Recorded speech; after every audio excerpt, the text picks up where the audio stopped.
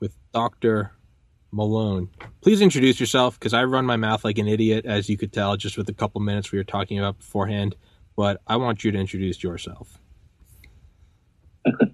I run my mouth also. I'm Robert Malone. I'm a physician scientist. I live in Madison, Virginia, on a 50-acre horse farm. And I'm the guy that did originally invent mRNA delivery and mRNA vaccine technology, not these vaccines, but the platform technology back in the late 80s when I was probably about your age. I don't know. I was 28, working as a graduate student. So pretty close. 28, 29 is when it happened for me, working as a graduate student at the Salk Institute.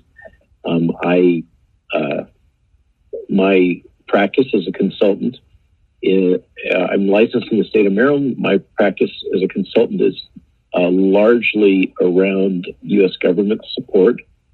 One of the things people ask me, what do you do for a living, in addition to raising horses? The answer one answer I can give is that I assemble teams to solve complicated problems for the government, often in the vaccine and biodefense space. So I was what we call a discovery researcher in the area of gene therapy, gene delivery, vaccine technology for 15 or 20 years. And then after 9/11, took a position with a company called Inventor Vaccine Company up in Frederick, which had the prime systems contract for all biodefense products for the Department of Defense for their advanced development. And that's when I kind of transitioned to becoming what I am now, which is a bit of a jack of all trades, but I have the full spectrum of the kit for regulatory affairs, clinical development, project management, and business development in terms of grants and contracts capture for the government. Over this last year and a half for this outbreak, I've won for clients about $120 billion in federal contracts. Overall, it's a couple billion for me. I was central in bringing the Public Health Agency Canada vaccine forward for Ebola, just to give you an example, during the West African Ebola outbreak.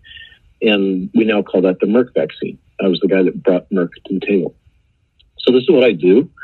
I'm a bit of an outbreak junkie or an outbreak specialist, depending on how you want to call it. And I don't typically seek the limelight. I do support the press, have for decades, almost always on background. But a series of events have pulled me out of that and into the limelight.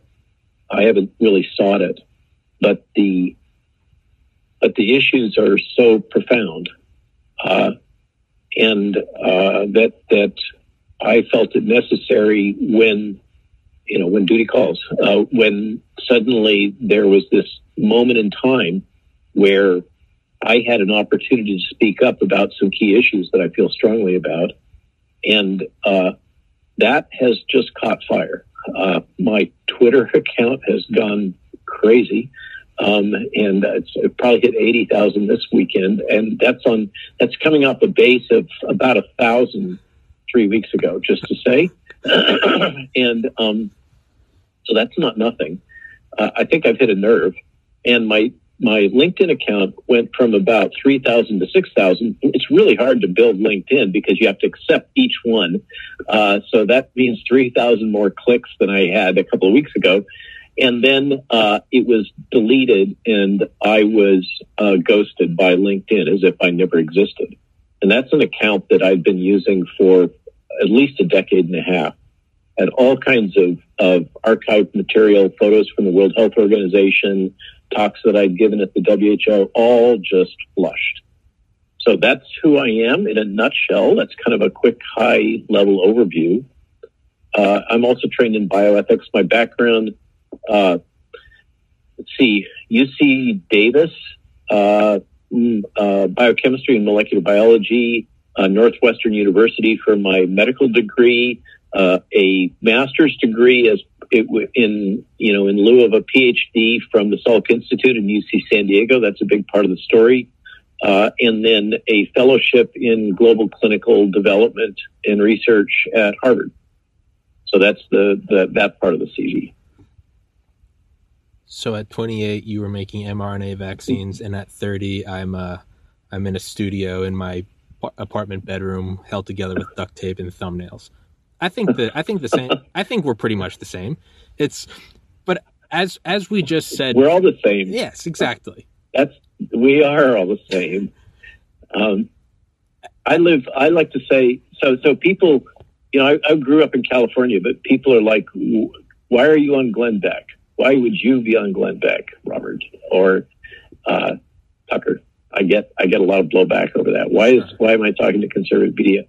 When I say to these people, look, I live in a red county in a purple state here in Virginia, and I got to talk to everybody. And I work for the government, and I got to check whatever politics I have at the door.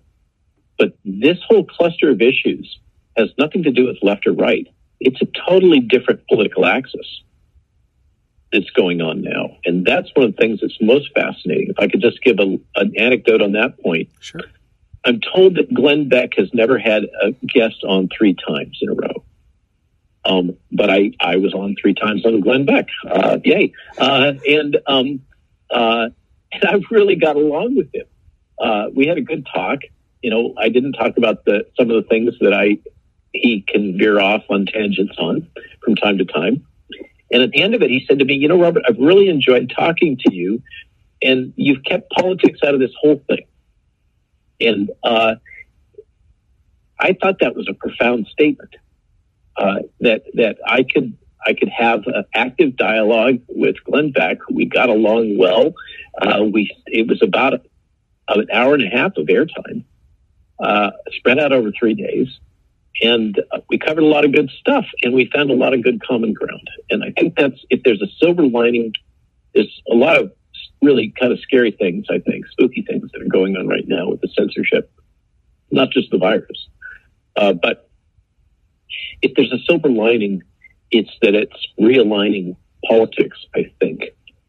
And it's creating a topic area that is nonpartisan, that most of us that are, American patriots, right? Whatever you want to call it, lovers of freedom. Those of us who believe in free will and individual liberty over the collective are kind of coming together around this topic. And then there's also the personal freedom versus big business angle, and big media and big government and big business all creating kind of a syncytium right now that is, I can tell you, it's worrisome for people in Europe too. They are saying the same things we're saying here in the States. I had an hour-long call with a lawyer today that is working for the law firm that, what's her name, Emil Cooney, like George Cooney, works for in the UK. And they're getting ready to file a lawsuit against Pfizer, and they wanted me as an expert witness. And she was saying the same kind of things that Glenn Beck is saying. Yeah. It's again, yeah, we're coming into a weird era. This podcast has been suspended twice already. Episode 370 with a CIA veteran talking about the 2020 election got suspended. All right, whatever. Private company, I get it. Episode 411 with Dr. Roger Hodgkinson talking about COVID, suspended. All right, sure. And I'm the one above all, despite being suspended, maybe it's some Stockholm syndrome, I'm the one that's always saying it's a private company. They're allowed to do what they want. But at a certain point, you have to start opening your eyes and going, listen, if they can ban talking about an election, if they can ban talking about COVID, and then they can start banning talking about vaccines. Again, let's play devil's advocate. It's me, Tommy, just some dude in his apartment yelling at a camera. All right, maybe they ban me for medical misinformation. I'll give them the benefit of the doubt. What started to send chills down my spine was when they started to censor you. And that is when I really started to kind of reach out to everyone that watches my podcast and said, this isn't a left or a right thing. Because right now, yes, it's a private company, it's very clear there's a coordinated effort. And the danger is when the government puts their hand in the puppet of the private company and goes, oh, it's not the government censoring you. It's a private company. And if it starts with an election, it starts with COVID.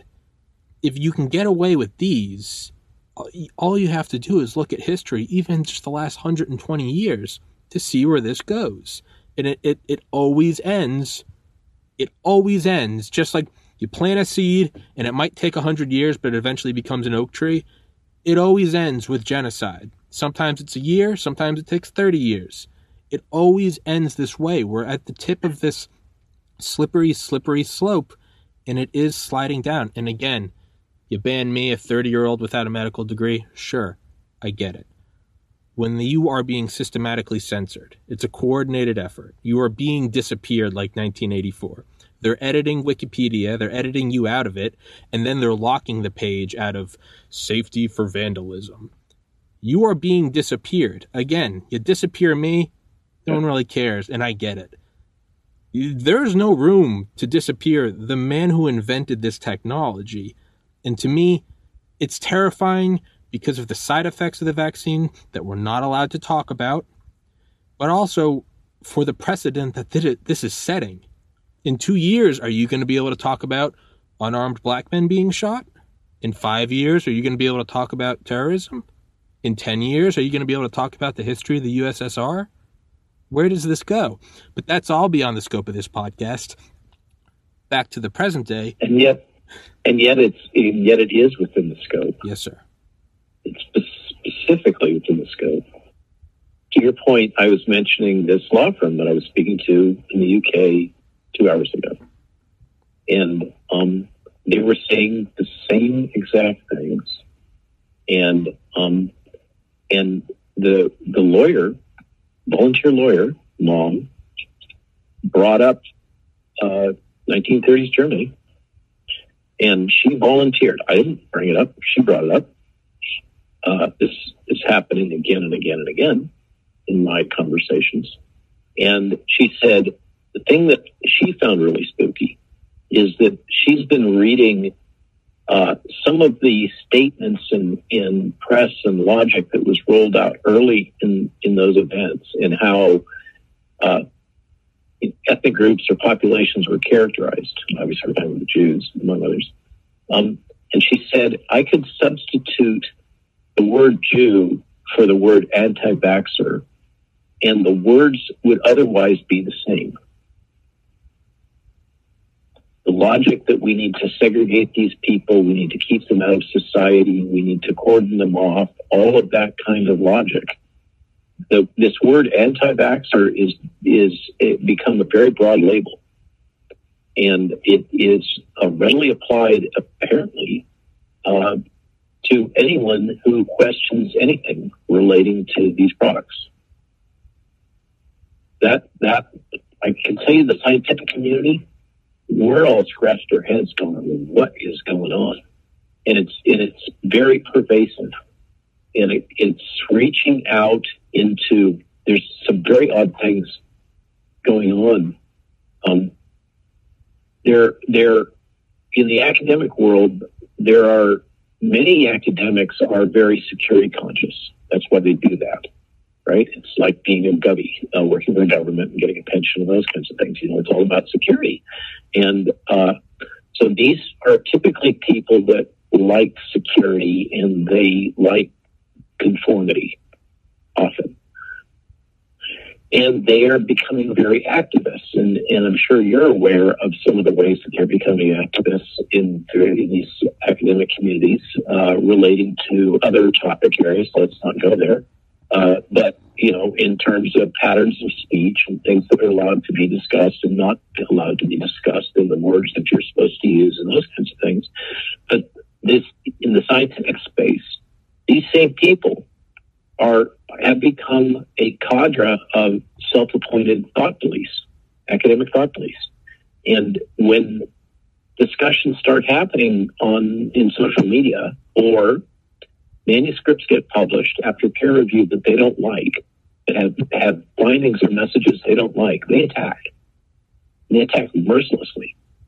and they will use ad hominems, whatever is necessary, to denigrate and delegitimize the scientific discourse, except for that which comports with whatever the party line is as they perceive it. And that's also kind of bizarre.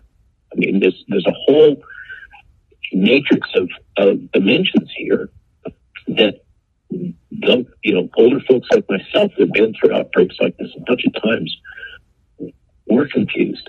I just have been really confused. And the thing that launched me into this space was the Brett Weinstein podcast. And Brett is a dark web guy, right? He's not left, he's not right, he's kind of in the middle. And he's been running this really successful podcast. It's grown and grown because he is a PhD geneticist, intellectual, free thinker, open mind, kind of general smart guy that can speak very well, and so can his wife. And that's generated a very active podcast that's been generating for them their revenue. That's how their family lives, off of the podcast these days, off of the revenue that's generated from YouTube. They've now been deplatformed, demonetized. They've lost over half their family income because they did two podcasts. One was talking about ivermectin, and the other one was the one that I was on, which also talked about ivermectin. And apparently that's why YouTube hit him, was because he spoke about this 40-year-old drug that has one of the best safety databases in the world, that has been administered to hundreds of millions of people. And there are data supporting that this drug may have activity as both a prophylactic and a therapeutic for COVID disease. And those data aren't as solid as they will be in a few months. But the general point is, in safe doses, it seems to be active. Brett thinks it's a silver bullet. I think not so much, but I think intensely embedded in the data. And I tried to add it to our clinical trials for the Army. We can talk about that if you want to. But so I believed enough in it that I thought it merited having studies. And the NIH believes that it merits studies because they've launched Active 6, which is the outpatient ivermectin trial. It cannot be discussed. Discussing ivermectin is a forbidden topic. And it's hard for a lot of us to make sense out of that. In a situation where we're having, in many cases, surging 500 to 1,000 people, Americans dying a day, to decide that we will not even allow discussion of a safe drug that may or may not be effective, but it certainly doesn't kill people unless you go out to Tractor Supply and buy cattle ivermectin and drink it. But I wouldn't give cattle ivermectin to my dogs or my horses either.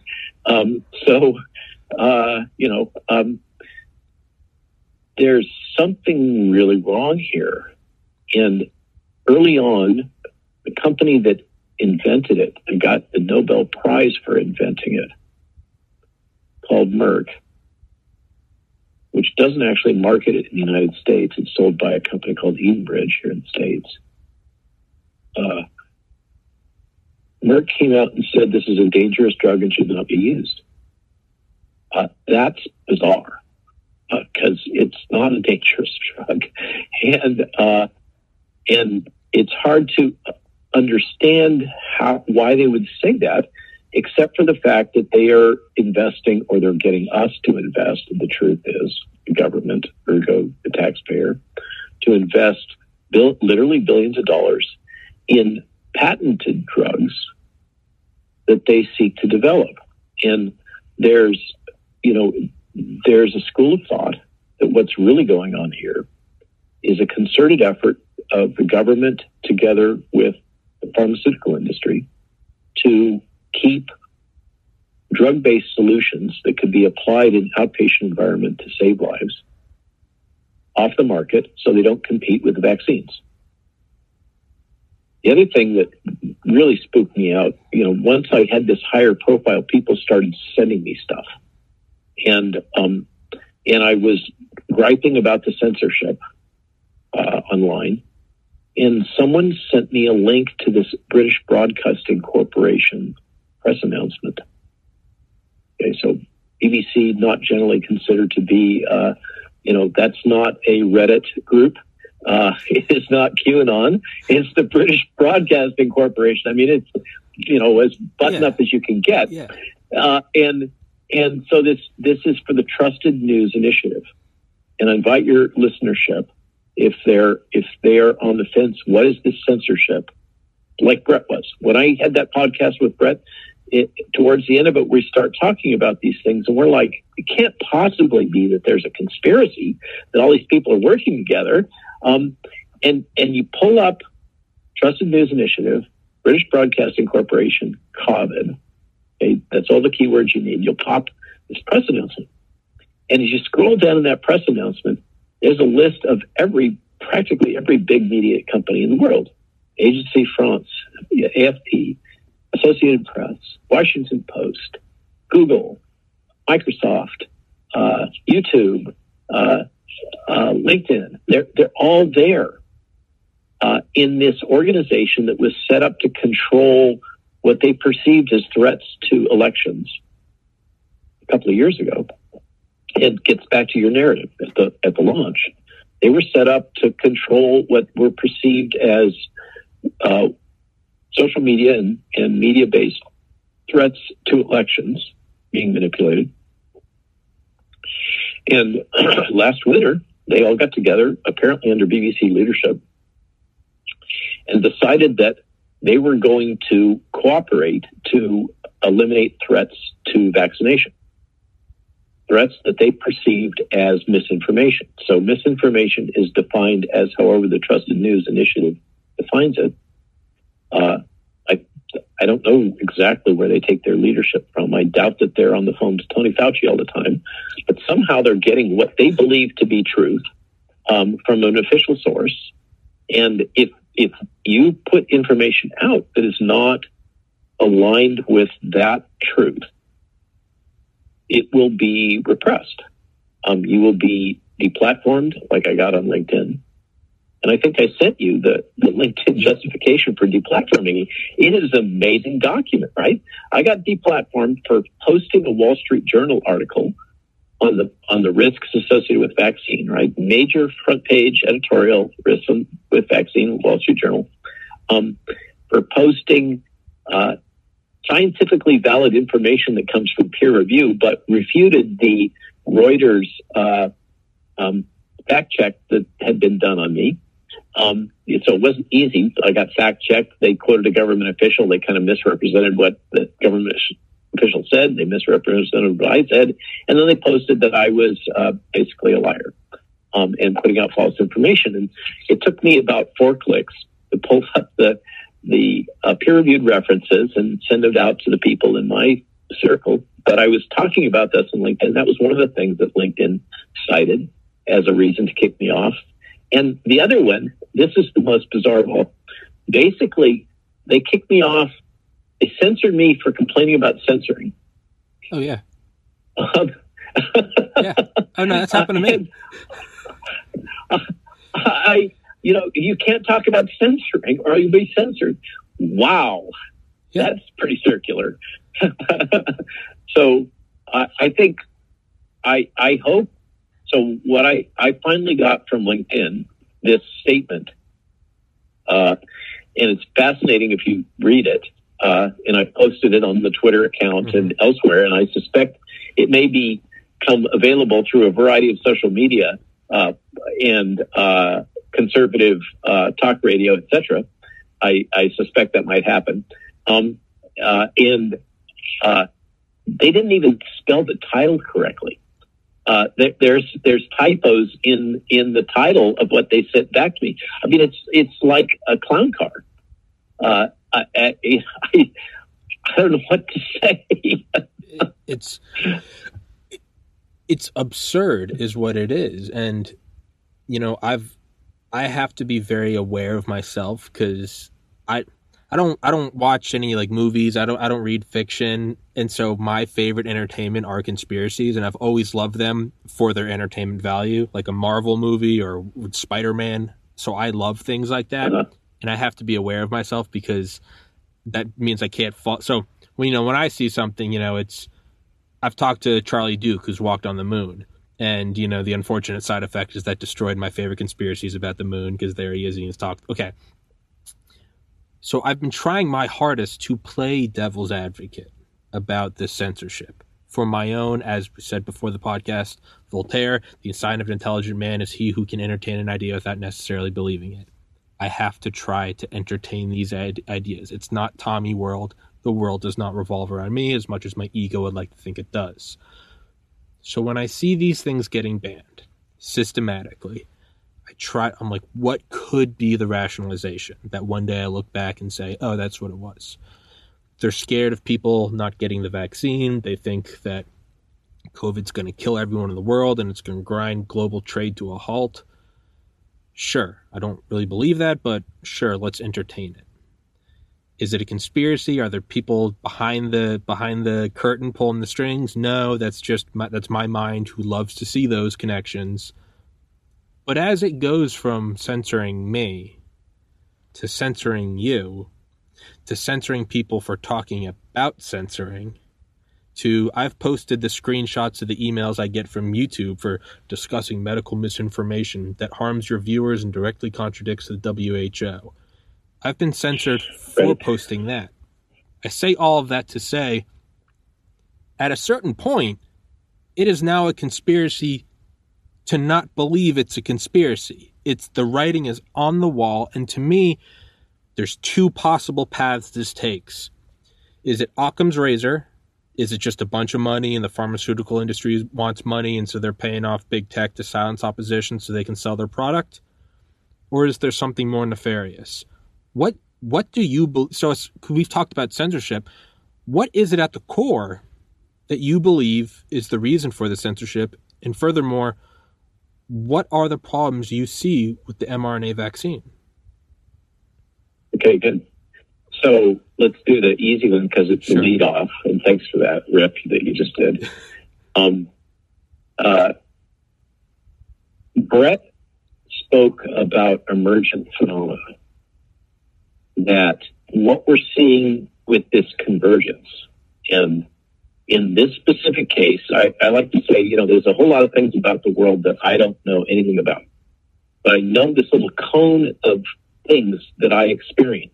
I deal with CNN, I deal with New York Times, I'm in this medical space, and defense space and government space. And I know the things that I touch on are real. So that's my reality. And I can only extrapolate from that for what's happening elsewhere. So Brett Weinstein we're going into this towards the end of the podcast. He starts talking about these emergent phenomena, and it doesn't have to be that everybody got around the table in the White House or at the WHO or Davos or fill in the blank, right? That there have been systems built that have reached a level of maturity and dysfunction that are now interacting with each other in an unpredictable way to give us an emergent phenomena that no one might have predicted, and yet here it is. And that was his take on it. When I ran into the Trusted News Initiative, I suddenly had one of those, this can't be true. It's got to be some crazy guy put this up. It's a mock webpage. But it is. And then I think the tipping point for LinkedIn was a couple of mornings ago. I think it was 3 mornings ago. We're getting bludgeoned by the trolls that I've in fact checked by Reuters, and that everything, they're calling my entire legitimacy into question. They're even criticizing my beard. It's trolls, right? Your beard's awesome. Hold on. Your beard's awesome. Let's establish So they were that. saying the beard was an affectation. Thank you. So the trolls will latch on to anything, right? You know that. And they come at you like ants. Tick. But So they're using the fact checking from Reuters, which is fallacious, but it's Reuters, and that apparently means more than the actual scientific literature. So Jill, my wife, pulls up a second degree connection from me on LinkedIn, and it's the chairman of the board of Reuters, Thomson Reuters. And he very proudly establishes in his header that he also serves on the board of directors of Pfizer. I mean, and I post this, and I say, this looks like a conflict of interest to me. Is it a conflict of interest to you? What do you think? And of course, there's a blizzard of responses with everybody saying, are you crazy? Of course it is. This is overt. It shouldn't be allowed to happen. And somebody else points, well, that explains why Reuters keeps targeting the AstraZeneca and the J&J vaccines. I mean, you can't make it up. And it just goes deeper and deeper, and you can't make it up. You couldn't imagine. Right before this, I was on the phone with the guy that has created Trial Site News as a censorship-free space for information about clinical research, Daniel O'Connor. And we were talking about the things that he's aware of and he's touching. There's another conspiracy out about the lab leak hypothesis. There's a whole nother rabbit hole. He was looking at what the LinkedIn justification had been for me, etc. And he said, no screenwriter in Hollywood can come up with this story. He said, it's incredible. And it just goes on and on. So that, is there a grand conspiracy? What I see is this interdigitation, an increasingly deep cross-connectivity between government, industry, and media. And just to give you a tiny, like I said, I only know the little window that I can see. So to illustrate, Moderna vaccine is actually the NIH Vaccine Research Center vaccine. Moderna is funded, Moderna was created by DARPA, government money. Okay? And I read the DARPA program and they announced it, okay, for mRNA as a drug and mRNA vaccines. So they funded Moderna. The NIH Vaccine Research Center engineered the molecular biology that underpins the mRNA that is put into the Moderna product. Everybody that touched that engineering, there's about 8 of them that works at the Vaccine Research Center, now pretty much has $150,000 on top of their salary for life in royalty payments. Okay? And those royalty payments are also coming back into National Institute of Allergy and Infectious Disease, Tony Fauci's shop.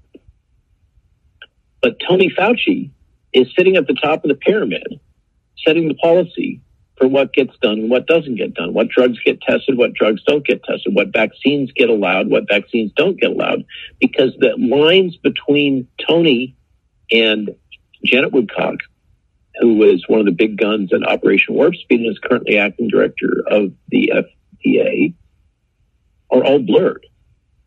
The FDA now is very much responsive to government pressure. It used to be independent. It isn't anymore.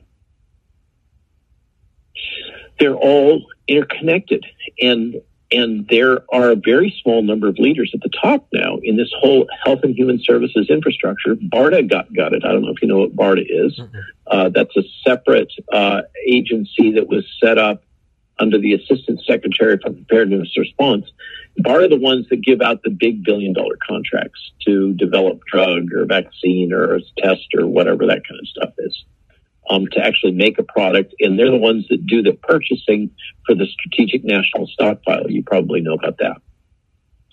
So BARDA is an interesting little agency that kind of got built out of the DoD historically after 9/11. to handle civilian biodefense. The people I work with are in Defense Threat Reduction Agency, and our mission is the warfighter. So we don't touch that. That's the bright line between the cities and the DoD folks, is whether it goes to BARDA or it goes to DTRA. And I prefer to support DTRA. I've supported BARDA in the past. It's just one of those things. So my point is that what is coming more and more into focus, in part because I'm pissed off, and I've turned my efforts to what's going on here, guys, and trying to ferret it out, is that, and maybe I'm able to see it and pick out those connections, because I've been doing this for 30 years, working with the government and industry and the regulators and so I've got the contacts. I can call up my friends in the government and say, what's going on here? What's the real problem? And it all seems to be coming together, but I don't have that good of contacts in the media. But this Trusted News Initiative documents that are out there kind of suddenly made that part come into focus. Now, you want to talk about the vaccines? Yes, sir. So I'm going to start this off, because usually what a podcaster will say is, well, tell me how, what is an RNA vaccine? And, what makes that different? They ask those kind of questions. Or sometimes they say, how did you discover it? What did you do? Okay, so those are all related, but they're all basically asking, what the heck are these things? Can I interrupt you, and like a total unprofessional, can I go grab a bottle of water? Yeah, go. Dr. Malone, tell everyone, or I can edit this out. I'm sorry. You'd think after 495 episodes, I would have figured this. I've had a bottle of water every single time, and I realized, I don't know if you saw earlier, I reached down and I was like, where is it? So excuse me for that. Yeah, that was one. I noticed that was one of the first things Brett did, was he laid out a bottle of water for each of us in the glass. I do it. I was really impressed. I do it every episode. Lights. I've got my phone. I've got a charger. I've got a backup Wi-Fi thing in case it goes down. And of course, I dropped the ball with Dr. Malone. But I'll cut that part out. So most people say, so tell me what an RNA vaccine is. Tell me what this is. But yeah, of course, before I get into any of that, of course, I bring up the moon and we talk about QAnon. So this podcast, I imagine, is unlike the other ones you've done. But yes, tell me what you see as an important piece of information to lay down, sort of the index or the key, at the beginning of a chapter in a book, or organic chemistry. This, the red ones, that one represents oxygen, and the purple one's nitrogen. What are some important things we need to know before we jump into it to avoid it being nothing but jargon? Good. And I try really hard not to do jargon. Okay. And when I do, I usually take a moment and translate it. Sometimes I can't avoid it. I aspire to be jargon free. So I'd like to just introduce to your listeners to what is an RNA vaccine and what are these adenoviral vector vaccines, because they're related. And the guiding principle, you gave me a quote from Voltaire, I think. And so I'm going to quote Richard Feynman, the physicist, that if you can't make a complicated idea simple, then you don't really understand it. So I think I understand this, and I'm going to try to make it simple. Let's see. Everybody in your cohort gets it with computers. They get it better than I do, right? Okay, so I'm going to use a computer metaphor. Your genome, your DNA, is the hard drive. On the hard drive, you've got programs that are coded in. That's the coding of the DNA. Now, we do it with instead of a binary, it's 4 bits, A, T, and G, and C. But it's the same basic thing. It's just it's 4 base instead of 2 base.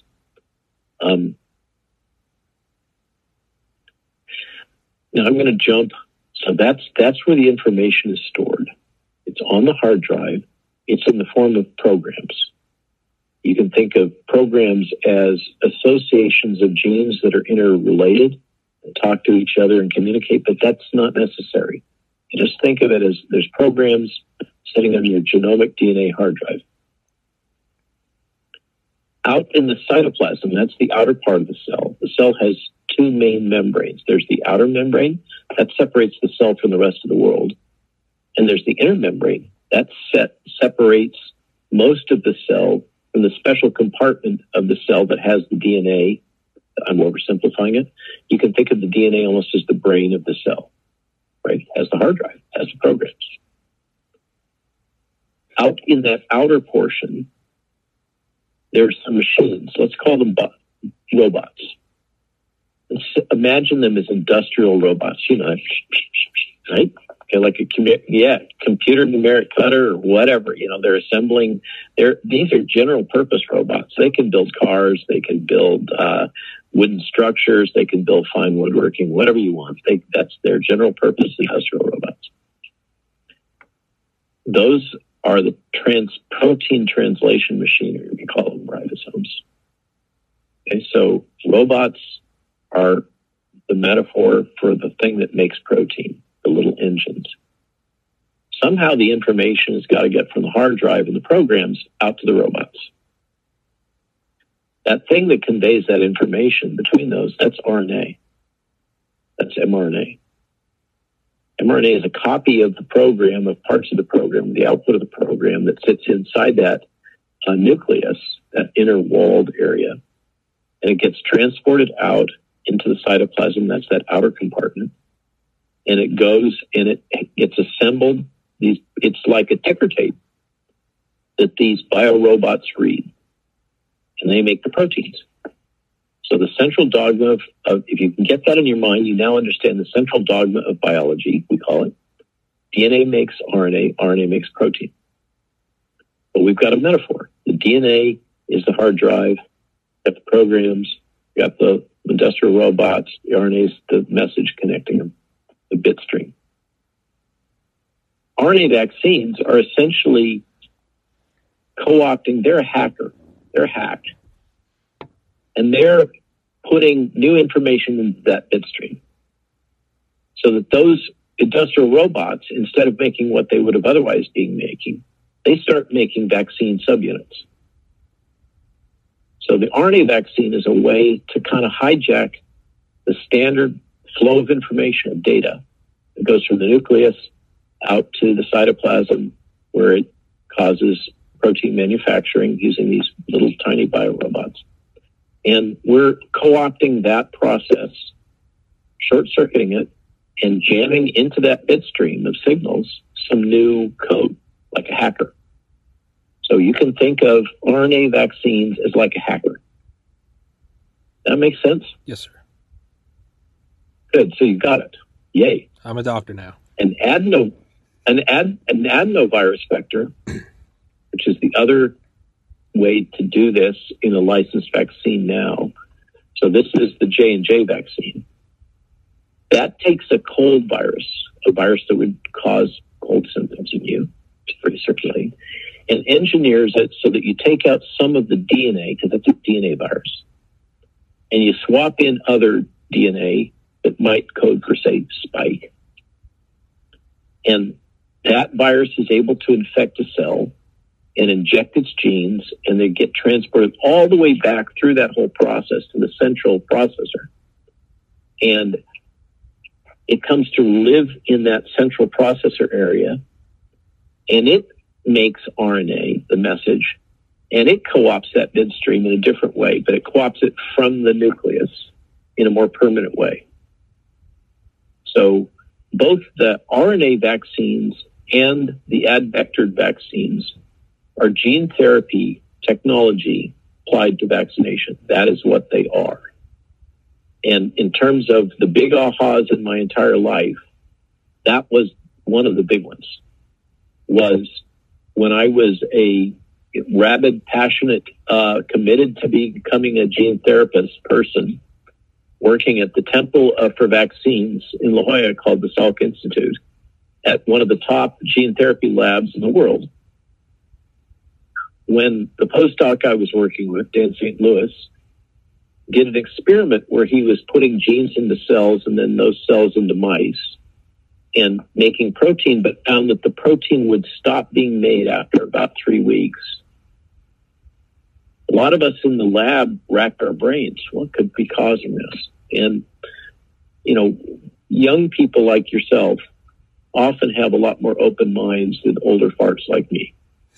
So at that time, I had a very open mind, and I was halfway trained as an MD, just finished the first 2 years and plus a year of grad school.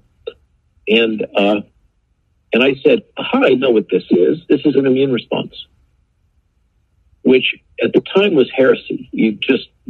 The idea that gene therapy would cause immune responses against the foreign gene, people hadn't really thought of. Now it's obvious. But when that realization hit and everybody figured out, oh yeah, that's really what's going on, it hit like a truck into a brick wall, because it meant all of the gene therapy stuff that we were doing wasn't going to work very well, because your body doesn't know if you have cystic fibrosis or muscular dystrophy. You have a genetic inborn error of metabolism, a gene defect. And you put a good gene in there that makes the right protein as opposed to the broken protein that your body's currently making because you have that mutation.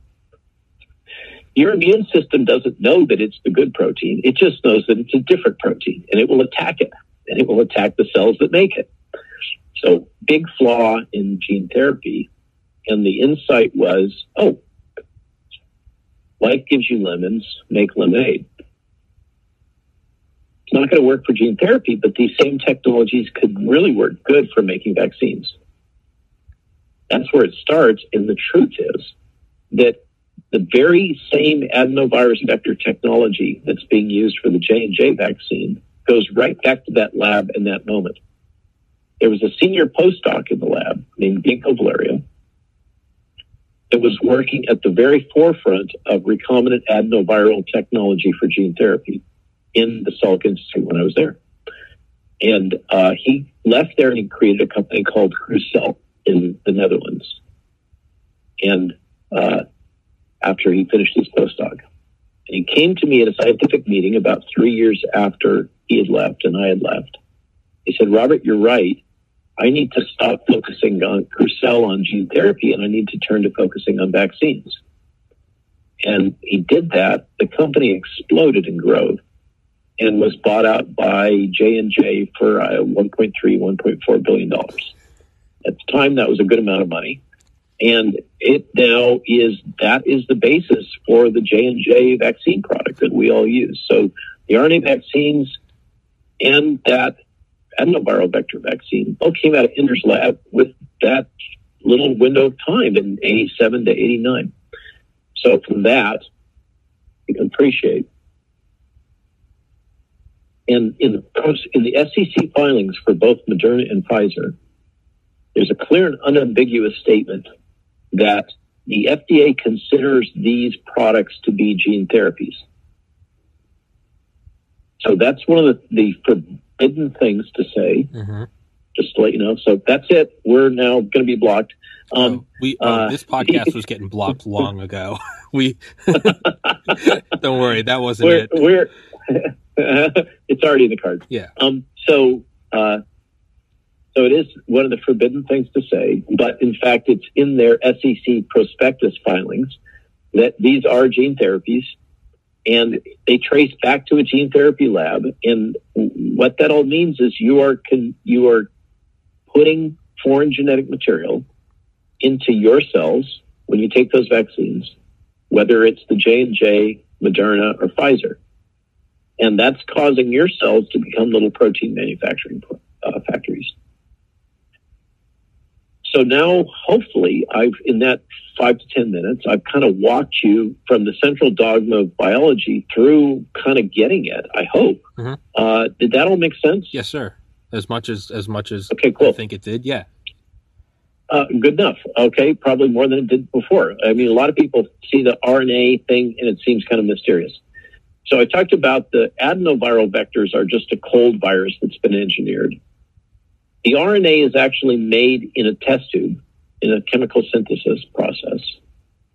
And for somebody with your inclination and interest, it's of interest that I can go and write a genetic sequence that I want to have that would make a given protein or a mutant protein of whatever kind, and send it off, and back comes milligrams of chemically pure RNA of exactly that sequence, where it's the whole process is that efficient now.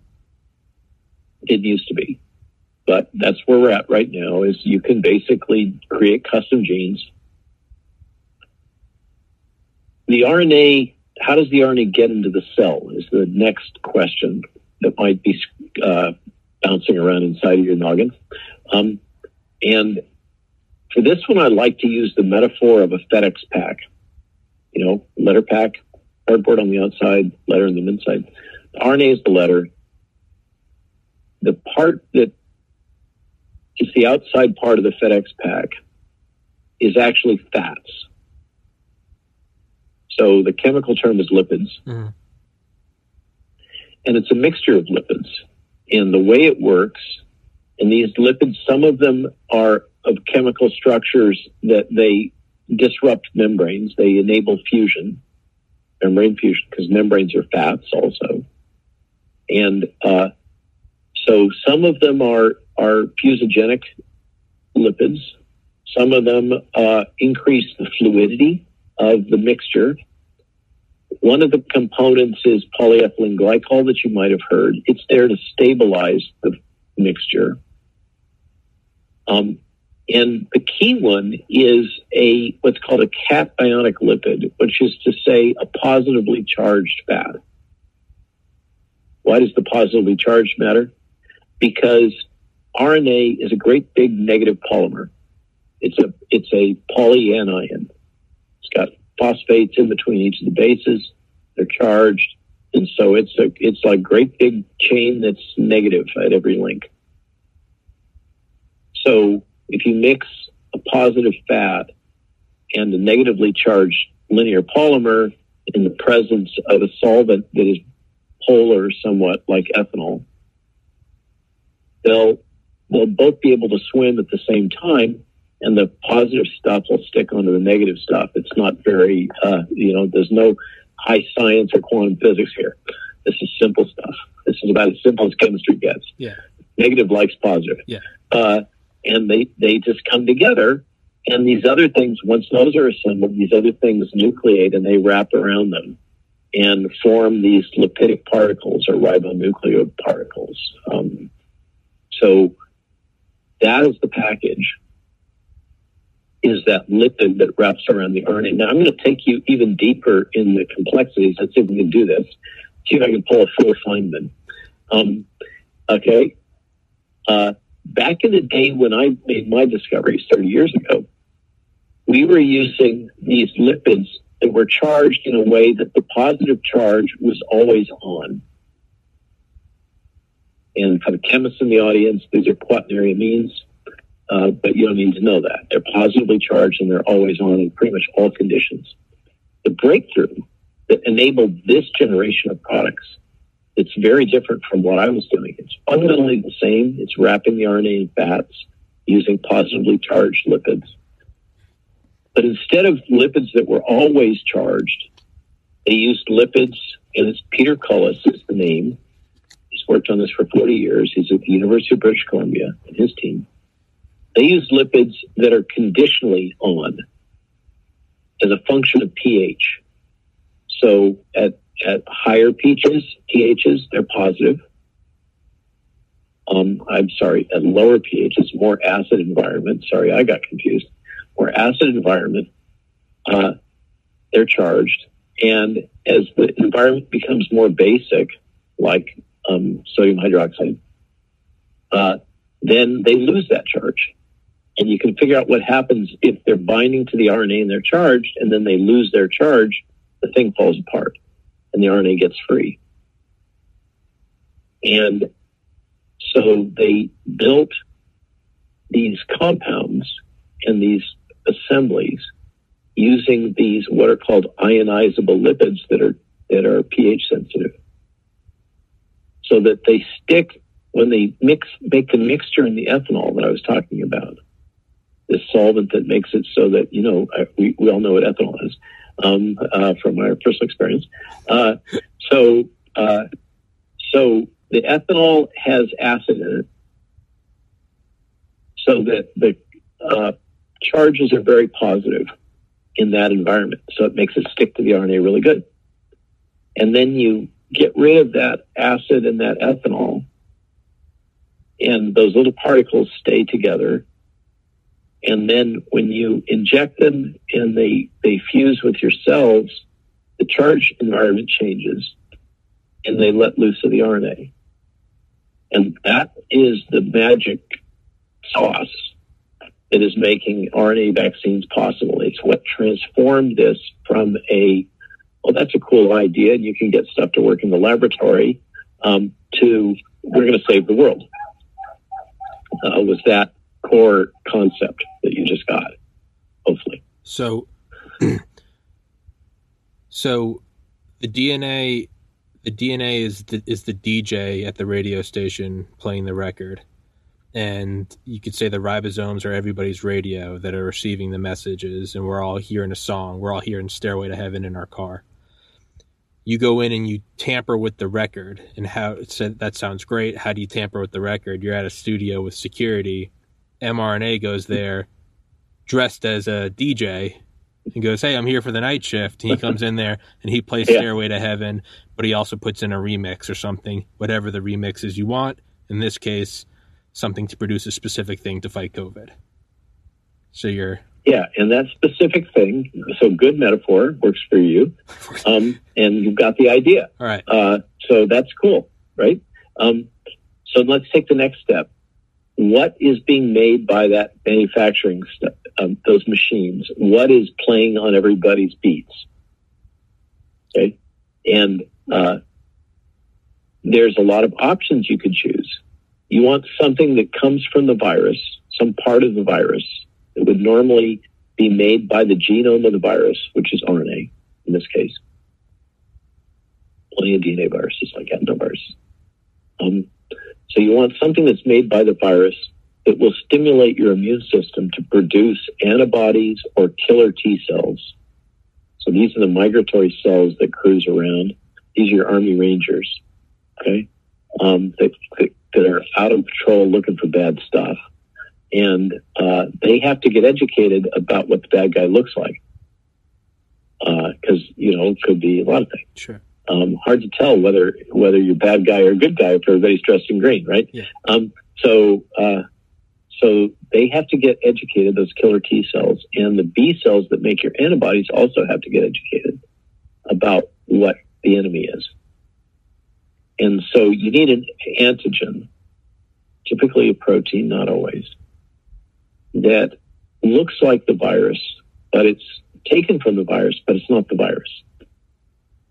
And if you look at a SARS-CoV-2 virus, the thing that stands out is the complexes of spike protein, the little knobs that stick out.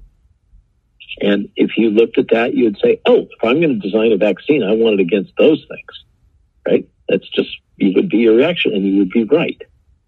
That is the default thing to take, is the protein that sticks out from the surface of the virus that's used by the virus to stick to cells and attack them, infect them. And that's what spike does. Problem is, spike does a lot of other stuff. We'll get there. But if you're in a rush and it's December 2019 or January 2020 and your pants are on fire and you got to make a vaccine and you're going to use this new genetic vaccination technology, you got to figure out which gene you want to express. And the easy falling off a log obvious thing is to express spike. And that's what they did. So the RNAs and the adenovirus DNA have the genetic information for spike protein. And all three of those genetic vaccines that we could use here in the States all produce spike protein, as does the virus. And that's not the only protein that could be used, and we don't have to use the whole length spike, but we did. The guys that engineered it and gals that engineered it did. What they didn't think about is that with these little RNA viruses, any protein, every protein that the virus makes is so evolved that it has multiple activities. It's been under intense evolutionary pressure. And they are full of overlapping biologic activities. So it's not just an antigen. Spike actually is biologically active. It does stuff. It does stuff to the virus, including tweaking the immune system through regulatory pathways like NF-kappa B. So spike is biologically active, but it's an obvious antigen. And for all three of these vaccines that were developed in a rush, people kind of looked at it and said, what's the thing that's most likely to work? And they said, spike is it. So that's what they used. And that kind of takes us to the present. As time went by and more research was done after it became clear that this was going to be a global pathogen, scientists started asking, why is this virus causing so many problems? How is it working? And they found that it does a bunch of things, and they could test that in cell culture or organoids, which is stem cell derived organ-like structures, so more human, and mouse models and other things. And they found that the virus will open the blood-brain barrier, and the virus is toxic to cells. And then they said, what part of the virus is causing these problems? Well, the answer is spike in the native virus. It is directly cytotoxic and directly opens blood-brain barrier and does a variety of other things, including binding to its normal receptor, ACE2. ACE2 isn't just nothing. It's a key protein that regulates things like blood pressure. So ACE2 does a bunch of things. So when the virus binds ACE2, it causes ACE2 to do stuff in terms of signaling and biologic effects. So we made these things. We made them as vaccines. We made them so that we would use a technology that makes your body make them, spike protein. And they were supposed to stay put on the surface of the cells that were making them, because they put a little linker, a little short polypeptide on the end, so that they would insert into the membrane and stay there. But like often is the case, the best laid plans of mice and men, and there are proteases that clip spike off of the surface of the cells, and then you end up with free spike or free spike subunit cruising around in your blood. How do we know that? That only came out recently, like about a month ago, when someone published a result from Harvard and Brigham and Women's Hospital in nurses that had been vaccinated with Moderna, and they showed that they had spike protein in their blood. That wasn't supposed to happen. That means that it's circulating all over into your brain and your heart and everywhere else. So that's kind of an awful, because in parallel, we've found out that the native spike is toxic. And also in parallel, there's a belief that this is a perfectly safe system. And so there's a bias to not identifying any safety signal. And, we're all taught, we're all taught, and it's all blasted at us from the media and above, that these are perfectly safe. But it becomes more and more clear that there's some bears in the woods. Something isn't right. The first one to show that is the adenoviral vectors. And because they make much more protein for a longer period of time than the RNA does. And what are the problems with the adenoviral vectors? Blood clots. Blood clots in deep venous thromboses, which throw into your lungs cause pulmonary emboli and throw up your carotids as emboli into your brain, and clotting in your brain. So this is central cerebral venous coagulopathy. So blood clots in the draining part, the vein side of your brain.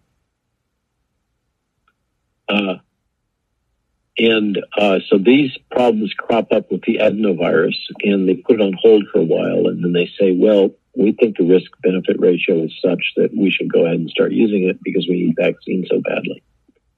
A lot of European countries at that point just said, nope, that's it. None of that. Too risky. We go barely along, and then somebody, a biostatistician working with the FDA, a guy from Oracle, looks at one of the databases that you could look in called VAERS, which is it's a very antique, kludgy. It's like if you've had any programming, it's like it was written in COBOL. Old, kludgy database. VAERS system. It's self-reported, which means that it's biased. It only catches a tiny fraction. If you die, you're not going to be around to put your report into the VAERS system, sure. For example, just one example. And your mother would be amazingly alarmed if you died. Probably the first thing she thinks about is not, I need to log on and go report this to the CDC. Exactly. It's not, okay. Yeah. Yeah. Or your girlfriend, and she's having alteration in her menses, the last thing she's going to do is log on a government website and say, hey, I'm having alterations in my menses, right? It's just not going to happen. My throat hurts. Do I take some Cipasol, or am I like, time to call the CDC? I got a sore throat. Right, exactly. Yeah, it's not the natural, okay. Yeah, so it's a very flawed database. But this guy managed to extract data out of it and finds a signal in a population that has almost no cardiovascular disease. He finds a cardiovascular disease signal in adolescents, particularly in adolescent males. And we were hoping that we could rely on the Israeli database, which is much better than ours, much more comprehensive. But in fact, he finds it first in our kludgy database. Then the CDC confirms what he found and says that they can see it in some other databases that aren't public. And only then do the Israelis reveal that, now we see it too in their database, okay? So the good news is that everybody agrees that there's a problem with pericarditis and cardiotoxicity, particularly in adolescent males, and it's particularly worse with the Moderna product, which is about 5 times the dose as the Pfizer product. And it takes them about a month and a half, and then they come out with the press release that they had in the meeting that they had, I think, last week. And they say, we've got a problem, Houston, using your moon metaphor. And we are having a significant toxicity in adolescents, this heart problem. Now, the thing about that is that you can pick out that signal out of that junky data because young adult males generally don't have heart disease. Yeah. As soon as you get much older, you get a background of heart disease that's not trivial. And furthermore, if somebody says, Uncle Joe had a heart attack 2 days after he took vaccine, the default is to say, well, Uncle Joe would have had a heart attack anyhow. Sure. But the data aren't kind of looking so much like that anymore. And it looks like maybe the reason why those signals aren't being detected in some of the older cohorts is because there's this high background noise. And that's the way it goes with all of this data mining, is we call those confounders. And we call this effect that I just walked you through masking. So now you have some fancy epidemiology words, but you can track it back. It's just really simple concepts that you didn't have any problem understanding. Right? So masking and confounding hides some of the risk factors and the adverse events. What other adverse events are out there? Thrombocytopenia is a big medical word. What it means is low blood platelets. Blood coagulation in general, including deep venous thromboses. These are the blood clots that you get often in your pelvis, then shoot up your vena cava and lodge in your lungs, and they can kill you. And they can potentially go to your brain in some cases. Clotting in your brain, like I was talking about before, in the veins. And it's my hypothesis that what's really causing the cardiac problems is blood clots in the small vessels in your heart. Why would I say that? Well, number one, that's one way that you can cause those kinds of things like pericarditis and myocarditis. There's other ways. So multiple hypotheses, that happens to be my favorite. Why? Well, we already know that adenovirus vectors and now the RNA vectors, we know, are causing disorders of blood clotting. Furthermore, the pathogen, the virus itself, causes this. So we've got this overlap of vaccine symptoms and pathogen symptoms. And by the way, the common denominator of all this, and it's in both genetic vaccine types, the common denominator is spike. So why do some people get these problems and other people don't get these problems? Always a good question. Part of it is risk factors. Some people have predisposition to blood clotting, among other things. We have all kinds of genetic diversity in our population. Age, obesity, a lot of these other factors.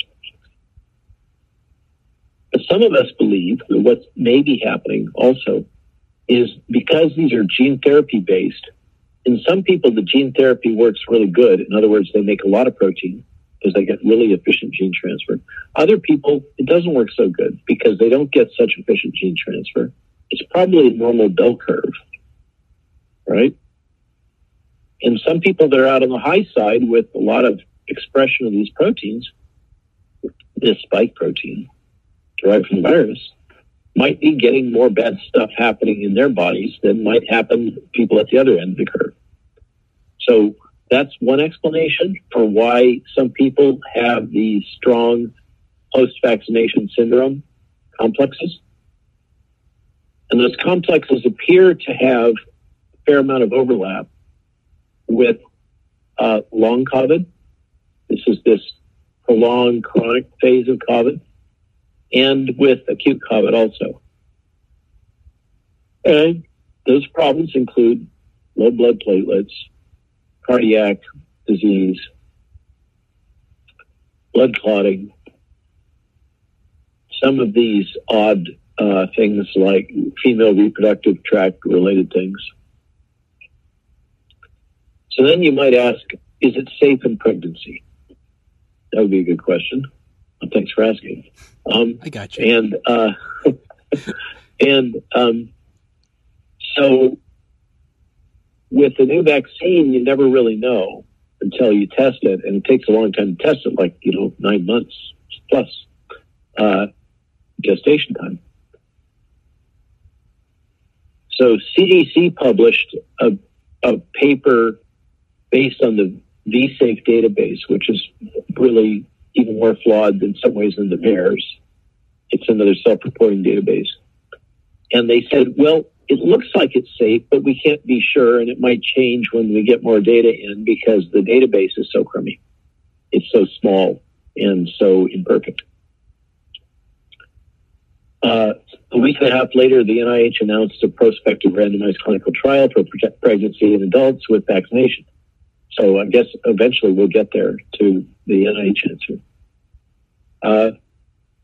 There are data suggesting that there isn't much of a difference in the background rate of spontaneous abortions and the rate detected in vaccine recipients. But some people observe that those data are skewed by having a lot of women that took vaccine in the third trimester, which is a time when baby is fairly big and spontaneous abortions don't happen very often. And if you take those data out for women that were vaccinated in their last trimester and just focus on women vaccinated during their first or second trimester, it seems that you end up with if you just focus on the first and second trimester women, a spontaneous abortion rate that might be greater than 50%. So is it safe in pregnancy? The party line is absolutely. However, if you look a little deeper in the data, there's suggestions that maybe not so much. So to be determined. That's the way science is, is there's unknowns and there's trends, but nothing ever ends up being proven is the truth of it. It's always hypothesis, and you're subject to it changing the next time somebody does a study. So pregnancy. What about young adults, adolescents, that's 18 down to like 12,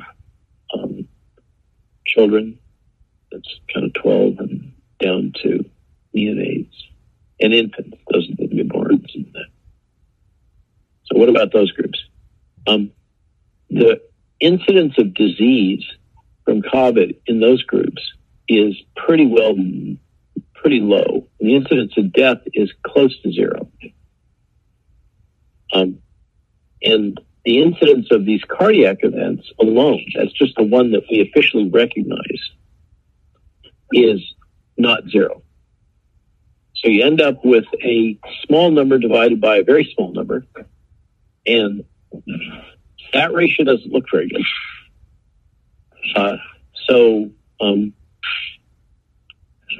That's led to a lot of people saying that they think that the risk-benefit justification for children, infants, adolescents, and young adults isn't there, which is why folks like yourself end up on the horns of the dilemma about going back to school, because the schools are insisting that you get vaccine, but the risk-benefit ratio doesn't look very encouraging, that it makes a lot of sense for you to get a vaccine. And so why are they forcing all of us to get vaccines? And I'm pretty persuaded by that argument. I think that you control your own body. And you get to make your own decisions, especially for experimental medical products. So that's that. Now, if you're an old person, even older than me, if you're 75 or above, the chance of, if you get COVID, the chance of you dying is pretty good. So you want to take all the vaccine you can get. Sure. To get, certainly 2 doses, to get your immune system working and tuned up for this particular virus. And it makes total sense to do that. In between, it's a little rough, it depends on a lot of things. So I hope that helps in walking you through the core technology and some of the adverse events and risks, and how they relate to the different age cohorts, because that's the essence of one of the key problems that a lot of people see, is this kind of one size fits all. Everybody just needs to go out and get the jab. But if you look below that at the data and you match it to stratification by these age cohorts or other special cohorts, immunodeficient is another one, then that logic doesn't make as much sense, because it's not clear. There was a paper out that I guess it's going to be pulled, but it illustrates the point. And I don't want to sound alarmist, but it asserted that you were going to have 3 deaths for every 3 saved for every 2 that die. The thing about that paper, and whether it's 8-2 or 8-1 or 10-1, it's still not looking very good. No. But here's the thing. The ones that are being saved, on average, are the old ones, because they're the ones that would die. And the ones in the age distribution that are carrying the burden of excess death are the youth. So in that kind of strategy, you've got a situation where you're having death and disability in young people to save a few old people. So it's the inverse Titanic. It's old men first, women and children second. And that's good. Once again, super. So that's if that dynamic plays out, and it could in a universal vaccine environment, if we don't start stratifying the vaccination, the intergenerational tension is not going to be a good thing, right? In terms of social stability and other things. Your age cohort is not going to be very happy about that. You're already going to have the burden of paying for me when I'm old and decrepit. And on top of that, more of you dying, that just doesn't make any sense at all. So those are kind of some of the big issues out there. The other one I'd like to touch on, and I know I talk a lot. No. So pardon me. No. What I was going to say is, well, real quick, I have to use the restroom. But what I was going to say is, I can edit this part out.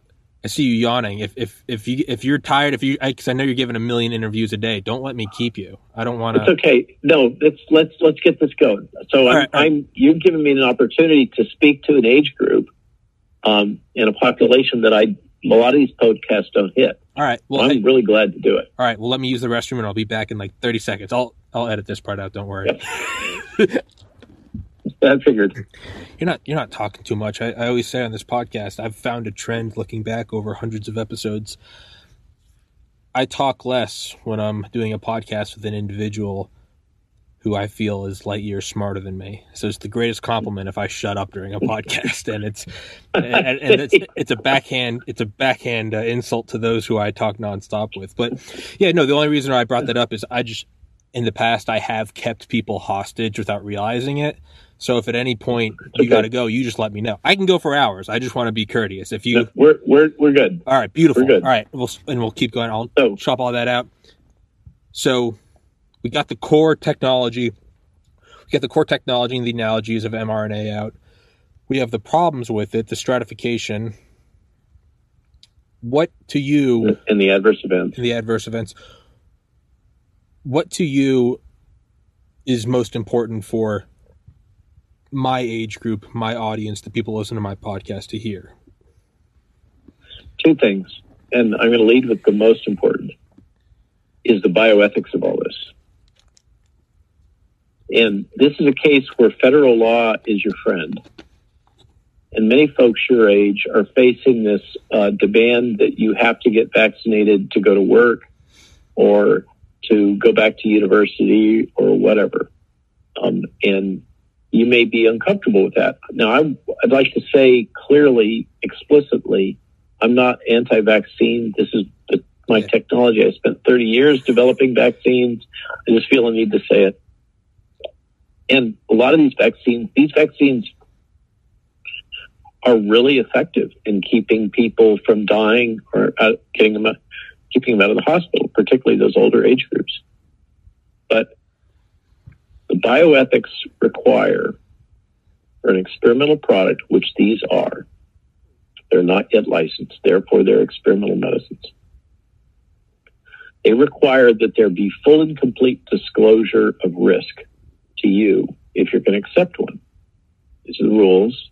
It's called the common rule. It's coded in the federal regulations. The Code of Federal Regulations, you're going to look up the common rule and you'll find it there. It's a law for clinical research, medical research on humans.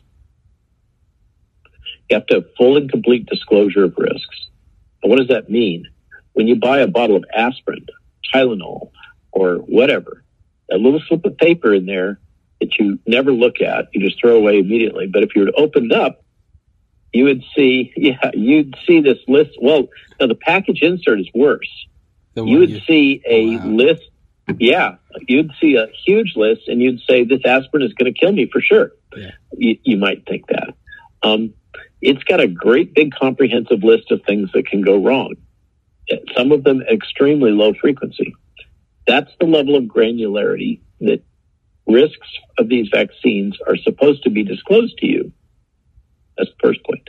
Number two, those risks have to be expressed in a way that you can readily understand them. So I can't use words like thrombocytopenia or menormetrorrhagia or, these other fancy medical terms. I have to say blood clots and irregularities in your period. So that those things have to be said in clear and simple terms that you can understand. Third point, this is bedrock. You have to accept the product of your own voluntary will. You have the absolute right to say yes or no. You cannot be coerced. That means pressure from social media or the president saying you have to take a vaccine or any of that stuff. That's all coercion. You cannot be coerced to taking an experimental product, nor can you be enticed. What is enticement? I don't know if you've heard about this. We're going to give out ice cream so the kiddies come and we give them the jab without getting their parents' approval, right? That's enticement. Yeah.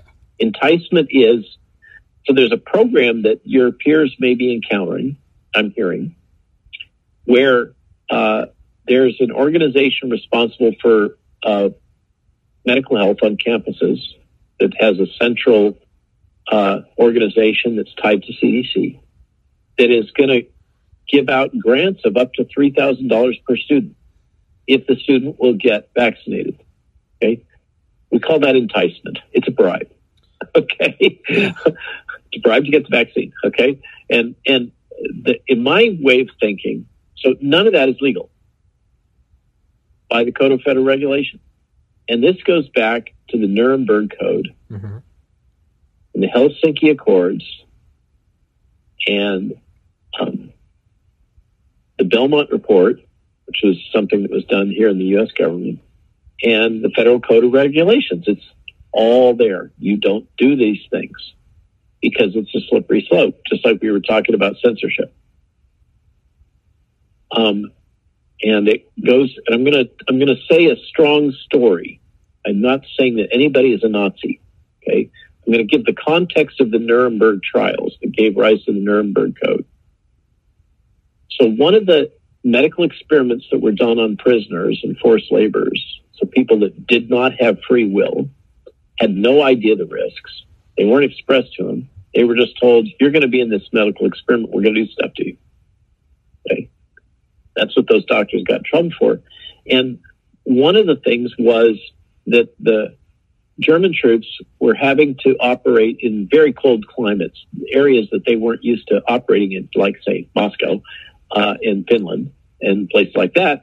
And that didn't go so well for them anyhow. But they were worried about it for good reason.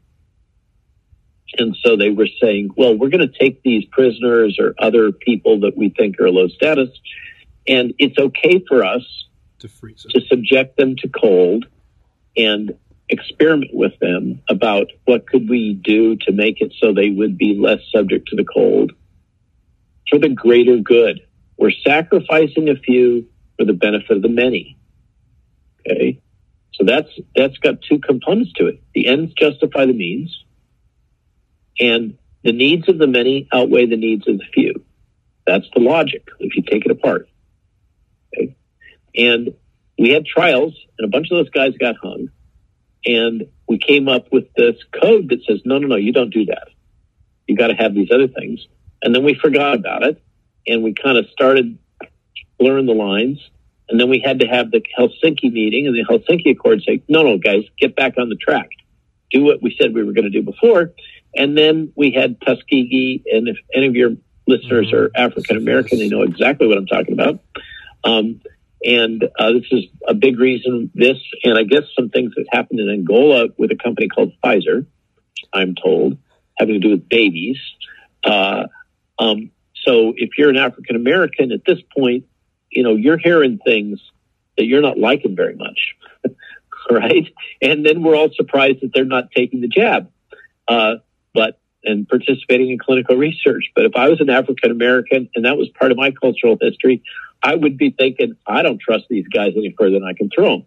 Aren't there very low, sorry to interrupt, aren't there very low vaccine rate or vaccination people getting the jab in Japan? I was going to say Unit 731, you can kind of see that echoing.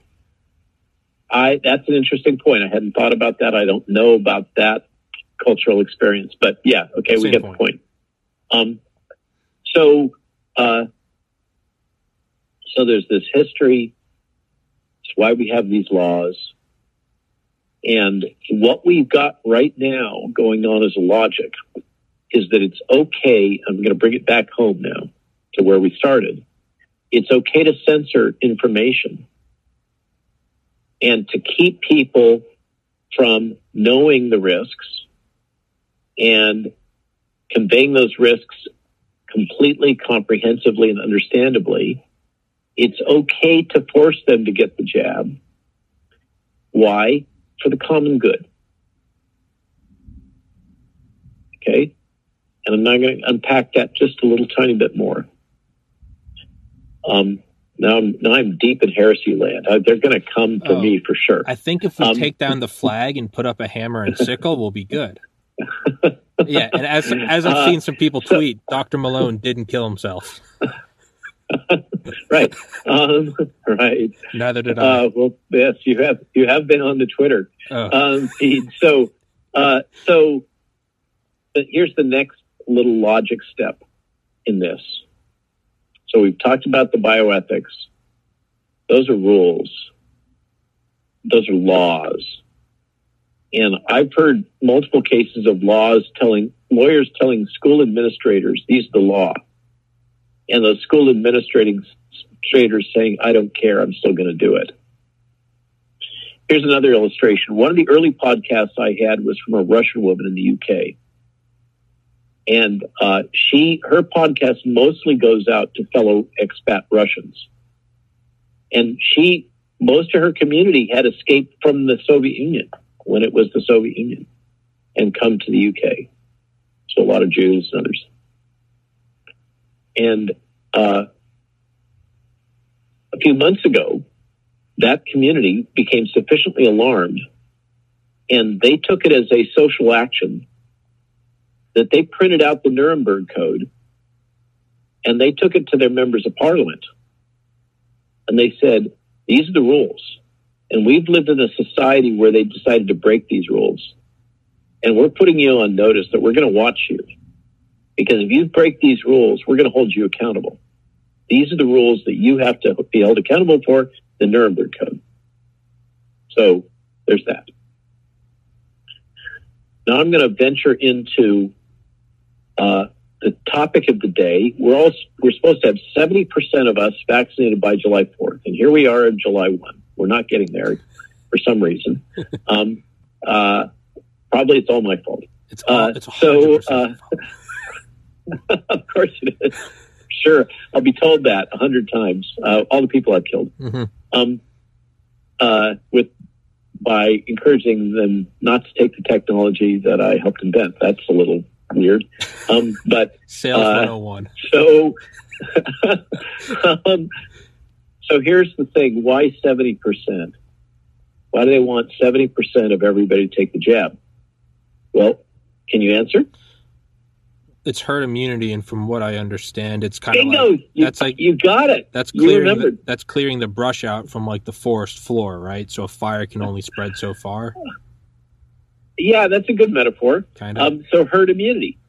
So herd immunity is a point in a outbreak where the ability of the virus to transmit from one person to another person, if you understand nuclear reactors. Okay. Nuclear reactors are a great metaphor for understanding herd immunity, right? You've got the graphite columns that you push down that absorb the radioactive emissions so that you cool the chain reaction. Yeah. Okay. Those graphite rods are people that are already immune.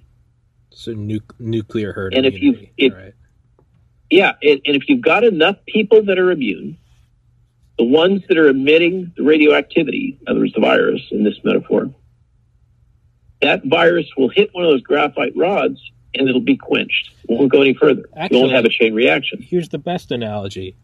You got the soundproofing. There are a couple flat surfaces, like the laptop screen, this table, and then part of the ceiling is showing, but those echoes die out because the rest of them catch them. So it's like right Good. You get it. Okay, so now you understand herd immunity. Woo. We can calculate what it takes to reach herd immunity.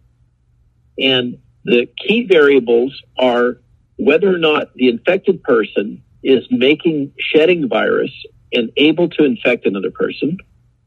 So they're in our metaphor of the carbon rods and the radioactivity, they're the ones emitting radioactivity. And the potentially previously uninfected person, how well are they protected if they get hit by those particles, those viruses? How well are they protected to keep them from getting infected? So those are the two variables. You can set up a graph showing the interaction of those two and generate curves that speak to how many people would have to be vaccinated for a vaccine of a certain degree of effectiveness. 40% effective at blocking infection, 50, 60, okay? So you can run those curves. When the government says to you, 70% of you have to take vaccine in order to reach herd immunity or have been infected, right? What that implies is that somebody somewhere behind the curtain did a calculation, and they calculated how much vaccine uptake is going to be required to reach herd immunity in all of us on average. In order to make that calculation, they have to know how good the virus is, not at blocking disease, which is what we use to test these. I'm sorry. They have to know the vaccine. I got it confused. I apologize. They have to know how good the vaccine is to keep you from becoming infected or shedding virus and infecting somebody else. So we call that transmissibility.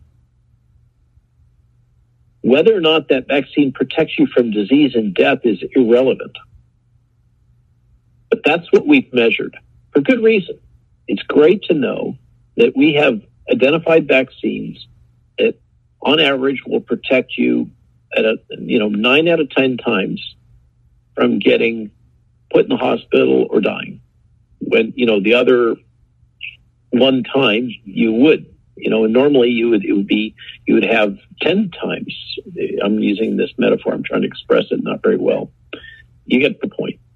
90% effective for disease and death. It says nothing about how effective it is for preventing virus transmissibility. We didn't capture those data. Those are really hard clinical trials to run, to look at transmissibility. The way you do that is you look at somebody coming into a crowded office space that's infected and nobody else is wearing masks, or families. You can do family studies where somebody in the family is infected and you look at how frequently everybody else gets infected with or without vaccine. They're hard, expensive studies to do, and they didn't do them. The point is, the 70% vaccine uptake to reach herd immunity, somebody just pulled that out of the air because we can't do the calculations because we don't have the data. So that's the other part of this, is the drivers saying, why do we gotta conscript, really, young adults, children, adolescents to get vaccinated? Well, it's to protect grandma, mostly. Grandma's the one that's in danger of dying. But hopefully grandma's already vaccinated. But she's in the high-risk group. Okay? So we're trying to protect grandma from infection spread by you and your younger brother, etc. But you and your younger brother aren't at hardly any risk at all of ever ending up in the hospital or dying from this particular virus. If it was Ebola, it would be a different thing. Sure. But it's not. So what you're hearing, I'm going to put an ageist spin on this. Ready? What you're hearing is the old folks telling you guys that you got to get vaccine so they're protected. That's the truth of it. So it's World War I, right? It's the young men fighting the old men's war. It is an unpleasant truth. It is very inconvenient, but this is what's really underpinning this. And that logic right there is what's being used to justify the censorship. Because the belief is that if you had the full information about the risks, you wouldn't take vaccine. And the public health officials are basically acting like parents. They're being paternalistic and authoritarian.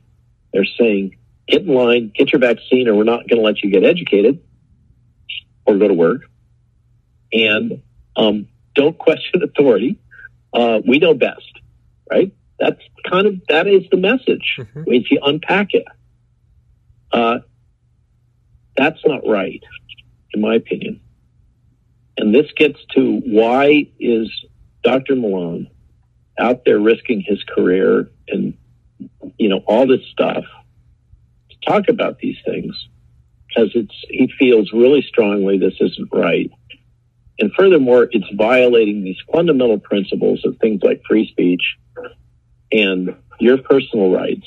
I mean, if we don't have the right to control our own body and make decisions as adults about our own body, we've gone a long way to a bad place. And for instance, I would never say this to somebody from the Kingdom of Saudi Arabia because they're owned. Yeah, right? Yeah. or somebody from the People's Republic of China. Yeah. Where it's kind of similar to the Terence McKenna, the philosopher ethnobotanist who died in 2000. Right, it's his quote about why we should be able to smoke marijuana, and he said, because if life, liberty, and happiness doesn't apply to deciding what chemicals I put in my body, then the Bill of Rights or the Declaration of Independence isn't worth the hemp it's written on. But I mean, truly, if we can't, if you can't decide that, it's most people will probably look at what we're saying and, oh, you're clutching your pearls, right?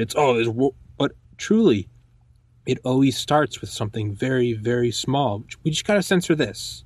You're too stupid to think for yourself. It always leads. It could very well start out with the best of intentions.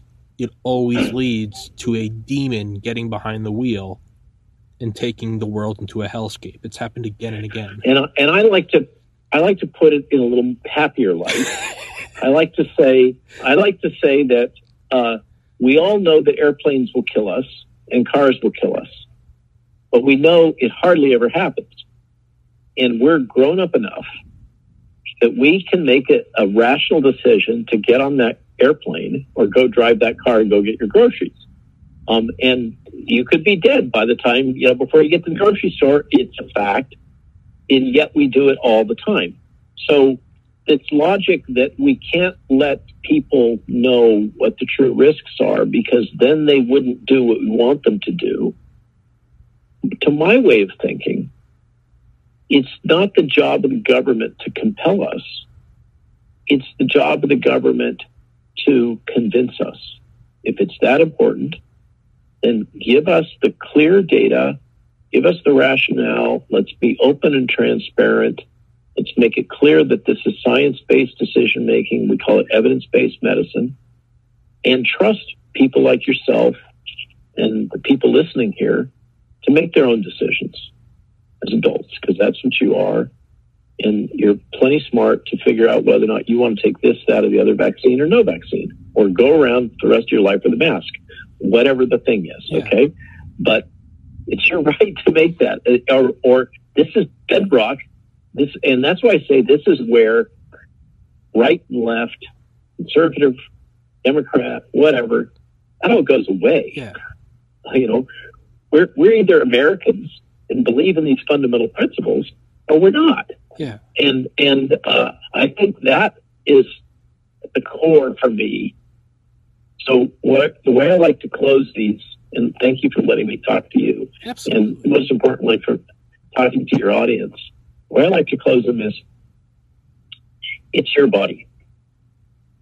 And what we've talked about is the control of information, the potential risks that are going on, and then the ethics. And the ethics go way back to mid-century and beyond. And it's something we've all agreed on, is that these are experimental products. Therefore, you have the right to full and open disclosure of all risks. You have to be able to comprehend those risks, and you have to freely accept those risks if you're going to take that experimental product. Those are the rules, and you control your body, nobody else. And that's for me, that's kind of the mic drop moment here. Is it's about you and your choices, and not about some centralized bureaucratic system that is imposing things that, if you look at it through a glass darkly, it's not really in your personal interest. Mm-hmm. It's okay to be altruistic. If you want to take vaccine because you want to protect grandma because she can't take vaccine, God bless you. Go for it. Yeah. It's you're an adult and you can choose what is right for you. If you want to stay inside and wear a helmet and a life jacket and never smoke a cigarette and drink, hey, go for it. I'm not going to tell you can't. If you want to go be Hunter S. Thompson and shoot Tommy guns and drop acid and do cocaine, I don't pay your taxes. Don't hurt anyone else. Go for it. But at the center of it all is that is where we are. And that is what this place is here for. And there's never been a nation like this, and there will not be another like it. You don't have to be okay with it. Don't shove it down other people's throats. And to me, that is Dr. Malone. Thank you for coming on here, sir. I will put your Twitter in the description. It's a hoot to follow, and I love seeing everybody delete their LinkedIn and tweeting it at you.